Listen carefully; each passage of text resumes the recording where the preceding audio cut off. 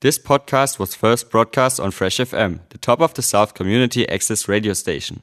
For more information on Fresh FM, as well as links to other great local podcasts, go on our website freshfm.net or download the accessmedia.nz app.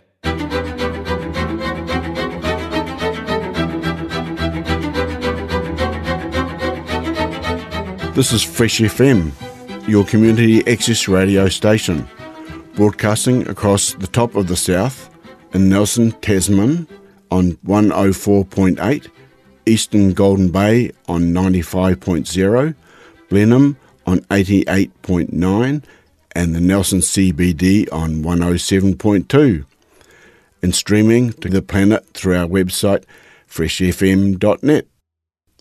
Welcome to our show, Heads Up, brought to you by the Brain Injury Association, Top of the South, with help from the Neurological Foundation, playing Thursday mornings following the BBC News at 9 a.m. Special mention to our fantastic sponsors, the Nelson Clinic, and of course, Fresh FM for making this show happen. Our support groups run every Tuesday and Friday at 10:30. Our whereabouts for the month of August are as follows. We have a peer-run group every Tuesday at the Deck, 70 Beach Road, Te Hunanui. Friday groups for August are The Honest Lawyer on the 13th, Arts and Crafts at Saxonsfield on the 20th. We are holding a brain health session which is for carers, family and friends living alongside a brain injury. Wednesday the 18th from 5:30 to 6:30, held at Habitat Health, 469 Main Road, Stoke.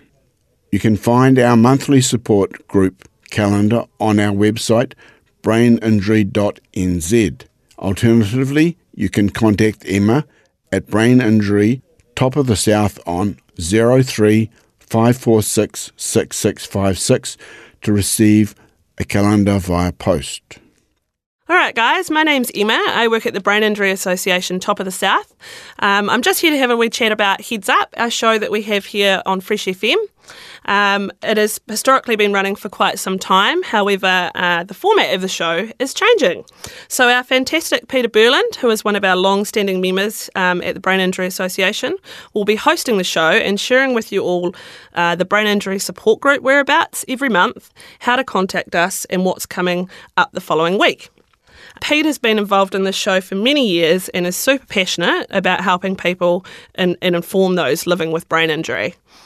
We're very excited to announce the Neurological Foundation will be collaborating with us on the show and providing some amazing content. We'll have interviews with renowned doctors and scientists and information and education. A little bit about the Neurological Foundation, if you're unaware, is a New Zealand charity that funds vital research and ongoing education into neurological conditions, which includes diseases and disorders of the brain, spine and nerves. The Foundation's sole focus is to work towards the treatment, management and prevention of the neurological conditions by funding research and education. 1 in 5 New Zealanders suffers from a neurological condition. A little bit around the Brain Injury Association and what we do is we provide advocacy for people, support, information and education to the Top of the South. We help people navigate the health system after having a brain injury, which can be really hard work. We also have membership and support groups that we run weekly. These are a great way for people to keep socialising and just to have support. You do not have to have a brain injury to come to these support groups. You can also be a family member living alongside brain injury because you also need some support too. Both the Brain Injury Association and the Neurological Foundation are not-for-profits and need your ongoing support to continue to help people in our community. Head to these websites if you wish to donate, braininjury.nz or neurological.org.nz. Today we are joined by Rich Easton, the CEO of the Neurological Foundation. Well, tēnā koutou from the Neurological Foundation. This is Kelly Bain. I'm the Relationship Manager for the South Island, and I'm talking to you with the Foundation's CEO, Mr. Rich Easton. We're really happy to have this opportunity that the Brain Injury Association Top of the South has given us to talk a bit more about what we do. In the last segment, we talked about our partnership with the Clinical Chair of Neurology, Professor Alan Barber. In this segment, we're keen to discuss our partnership with the Neurological Foundation's Human Brain Bank. Now, Rich, welcome, and thank you again for spending some time on this. I'm keen for you to reflect on the partnerships that we willingly engage with, because we're very community-minded, with other organisations and charities, and if you can fold in the rich history that we have with the Human Brain Bank. Kia ora, thanks Kelly, and thank you again for the opportunity to talk to you all today. So the Neurological Foundation Human Brain Bank was first founded in the early 90s, 1993, when the Neurological Foundation funded the first ever minus 80 degree deep freeze, and we've had a wonderful 25 plus year relationship there with distinguished Professor Sir Richard Fall, who heads up the Brain Bank. So the Brain Bank basically is exactly as it sounds, a place where people who have donated their brains for research, be it people with a particular neurological condition or without one as well, which allows the scientists to look at the differences between age-related brains. There are over 800 pieces of brain tissue in the Brain Bank, both from fully donated brains and also brain tissue that they get from Auckland Hospital, which is literally just over the road, where people have had brain tumours removed. And the Brain Bank, A, it's the only one in New Zealand, and B, it's really quite unique globally because not only do they have the brain tissue, but they also have the clinical and often the family history that's gone along with the donated brain, and understanding helps the scientists understand better some of the things that have led up to, when the person passed away, the condition and how it's evolved over many, many years. Can I just interject and ask you, the medical history that you're talking about is when somebody has been accepted, are accepted, are they, by the Brain Bank? What's that? Yes, so you can't just go, oh, my dad's died and I want to donate your brain overnight. So you do have to work really closely with the Brain Bank to register that you want to donate your brain before you pass away, because there's a whole process that's required to work with undertakers, the morticians, etc., shortly after your death, so that you can work really quickly to remove the brain and then get it as fast as they possibly can to the Brain Bank in Auckland. So quite a lot of conversation goes in with your next of kin and surrounding. Yeah, it's, as you say, it's not a quick. It might be a quick decision, but it's definitely not a quick process. Yeah, no, you definitely need to be thinking about it many, many months before you pass away. Or to even give years. Yeah, exactly. The sooner you think about it, the better, and it gives the Brain Bank the opportunity to help you and help your family members put in place all of the things that you need. Can they say no? Like, what happens? Because I know that it's... How does that work, the process of them deciding, I suppose? Yeah, so there are a number of factors. In particular, so they need to be confident that the brain tissue that's being donated is something that they can use. So often if you've got multiple different conditions, it can actually be something that excludes you, because when you're looking at the tissue, although you may have Alzheimer's, if you've got a number of underlying conditions, it could be that you're not actually, being able to look at the tissue is not going to help the scientists because there's too many confusing things. So there's some of that.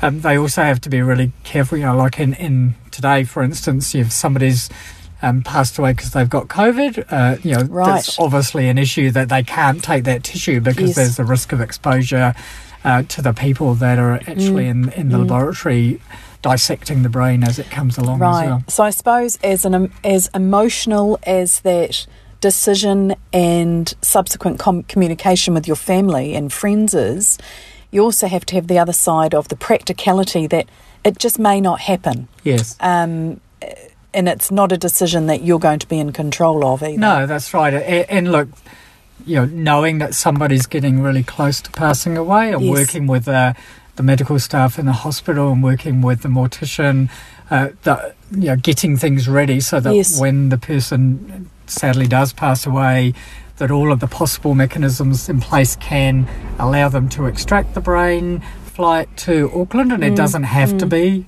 that you live close to Auckland. They've taken brains from many, many parts of the country. It's all about the relationship that they have with all of the clinical practitioners along the way as well. Sorry, I jumped in there. Keep going. That's good. So look, for many years we used to fund the Brain Bank and its operation 1 year at a time. And just in 2018 we decided that actually a smarter way to do that was to create a 5-year relationship with the Brain Bank. So the Neurological Foundation Brain Bank, the agreement we have in place is now a $2 million agreement, or about $420,000 a year, which guarantees the funding for the team that support the running of the Brain Bank, and that allows scientists throughout New Zealand and even globally to be able to access real human tissue, not live human tissue, because that would be impossible. Yes, but something that's quite a unique resource, because obviously you can't look at people's brains while they're still alive. So sorry, I'm interjecting again now. Yeah, Far too many questions, everyone. So it's not just for New Zealand clinicians and researchers. This is something that we can offer.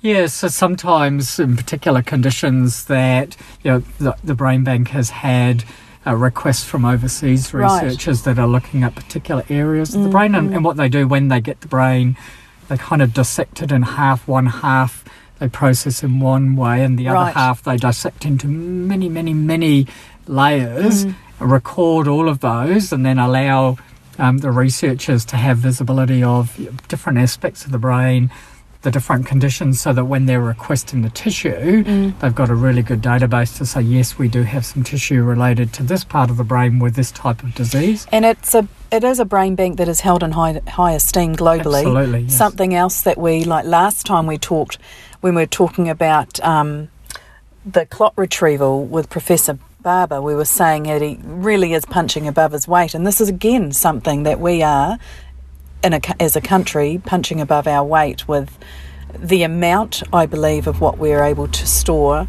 and the quality that we're able to provide in the tissue. And definitely that richness that's not just the tissue samples, but the history that's gone with it. Very few brain banks often have that linkage, and it allows the research, in particular the family history of Uncle Fred passed away with Alzheimer's, but in his 80s we started to notice these things. In his 90s so they actually can, when they're looking at the tissue, when they finally get to look inside, it helps them with a better understanding of how that disease has progressed as well. And I suppose on one level that also shows how compassionate the people that work there are, that patients or donors, friends and family are very comfortable in relaying that information because they're they are feeling safe. Yes. And look, Sir Richard and the Deputy Director, which is Professor Maurice Curtis, they work really closely with the families, both through the preparing the donation phase, but then afterwards, once the tissue's been donated, working really hard to keep them updated when the tissue's been used, how it's been used, what outcomes, potentially what impact the research has had. And I know, and I've talked with Richard and Maurice a few times, and sometimes it's really quite novel for the family members to say, well, Auntie Flo has always wanted to travel globally, and some of her brain tissue is now being used in America or in Europe, and so her final wishes of being able to travel overseas in a unique way has been quite... It's also nice for people, well, nice is probably not the right word, but it's heartening and comforting to know that the person's wishes were honoured and they're making a difference. Yes, that's right. And look, there's always a time where at a certain point that the tissue is no longer viable, and so they work really closely with the families to make sure that the remaining tissue that's related to their relatives is handled appropriately once there's no longer any need to do more research in that space. You may not know this, but how long is it stored for? Is there a particular length of time? I don't think so. I think sometimes some parts of the brain that are impacted by disease, there's only a small amount of tissue sample, and the rest of the brain, there isn't much they can use it for. So sometimes it's just... once the valuable tissue is used, there's not much else that you can do, and you there's only so many minus 80 degree deep freezers in the Neurological Foundation Human Brain Bank. So, it's a little bit about managing the space wisely as well. Right. One of the other things that's been really interesting, so a couple of years ago, the Brain Bank has started an initiative that's been built out of some research that's been going on in America around sports concussion and looking at the long-term impacts of repetitive concussion on the brain and how that links into kind of older age dementia. And that's particularly come out of work that's been going on in America around the American gridiron, American football, where kids from a very young age put on a helmet, bash their heads together, and they're doing this all the way through their junior years and then all the way through their years. And then the long-term impacts that that's having on it, kind of early onset dementia, and beginning to get them to think about safer practices.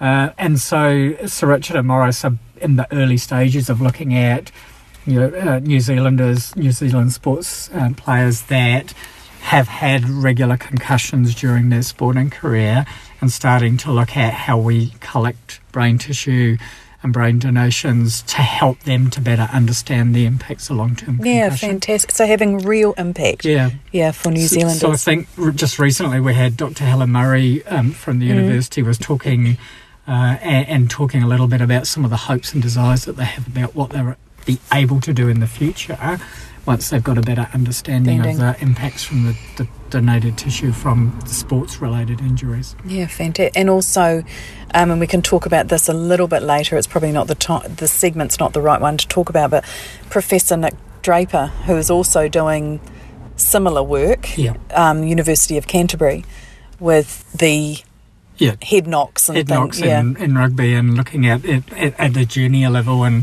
this is really looking at the other end of it, where people have played a sport for many, many years, had lots of concussion, and then have begun to show impacts from dementia, and obviously gradually building up the brain samples that are donated as people are getting to that point in life where they're passing away as related to concussion-related dementia. Do want to touch on Sir Richard Fall and Professor Morris just because they are so fantastic at doing some outreach for us and talking. There's also, if you go to our website, neurological.org, you can actually see in our lecture library, if you search lecture library, there is a bit of a walkthrough, isn't there, about the Human Brain Bank and a bit more about it from them. Now, if this is something that interests you, there is a dedicated email and dedicated phone number. It is not the Neurological Foundation. It is the Neurological Foundation Human Brain Bank, and that is what we suggest you look up on the website. Sir Richard Fall, who you mentioned earlier, who headed and started and has done some amazing work in that area.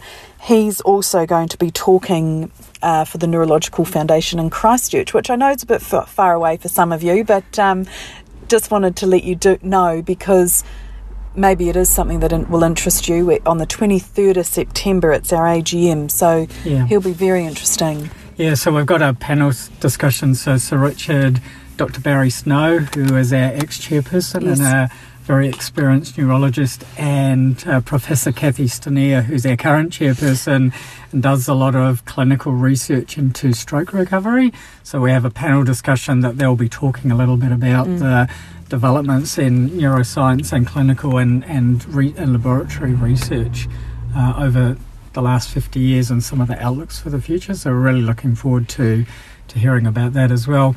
And soon on our website and our lecture library, so Sir Richard did a talk for us down in Taranaki a couple of months ago, and we'll be having that published. And Professor Morris Curtis did a talk for us in Auckland around some of the work that he's doing on Parkinson's disease just recently. And so both of those will be in our lecture library somewhere in the next couple of months as well. And a lot of that is building on some of the work that they've been leading in the Brain Bank. Fantastic. Well, as always, thank you so much for your time. A big thank you to the Brain Injury Association Top of the South for the energy that they spend on this show and giving us a little bit of time to talk about it. Please, if you do have any feedback, we welcome it. You can get hold of me, Kelly.Bain, Kellie.Bain, BAIN, at neurological.org.nz. Wishing you all well. Until next time, take care. Many thanks again to our fantastic supporters at the Neurological Foundation for providing us with that interview, and to our sponsors, the Nelson Clinic. Tune in to Heads Up, playing Thursday mornings following the BBC News at 9. Thanks to New Zealand On Air for making this podcast available by funding the Access Media project. Other great podcasts from Fresh FM are available through the accessmedia.nz app or our website freshfm.net.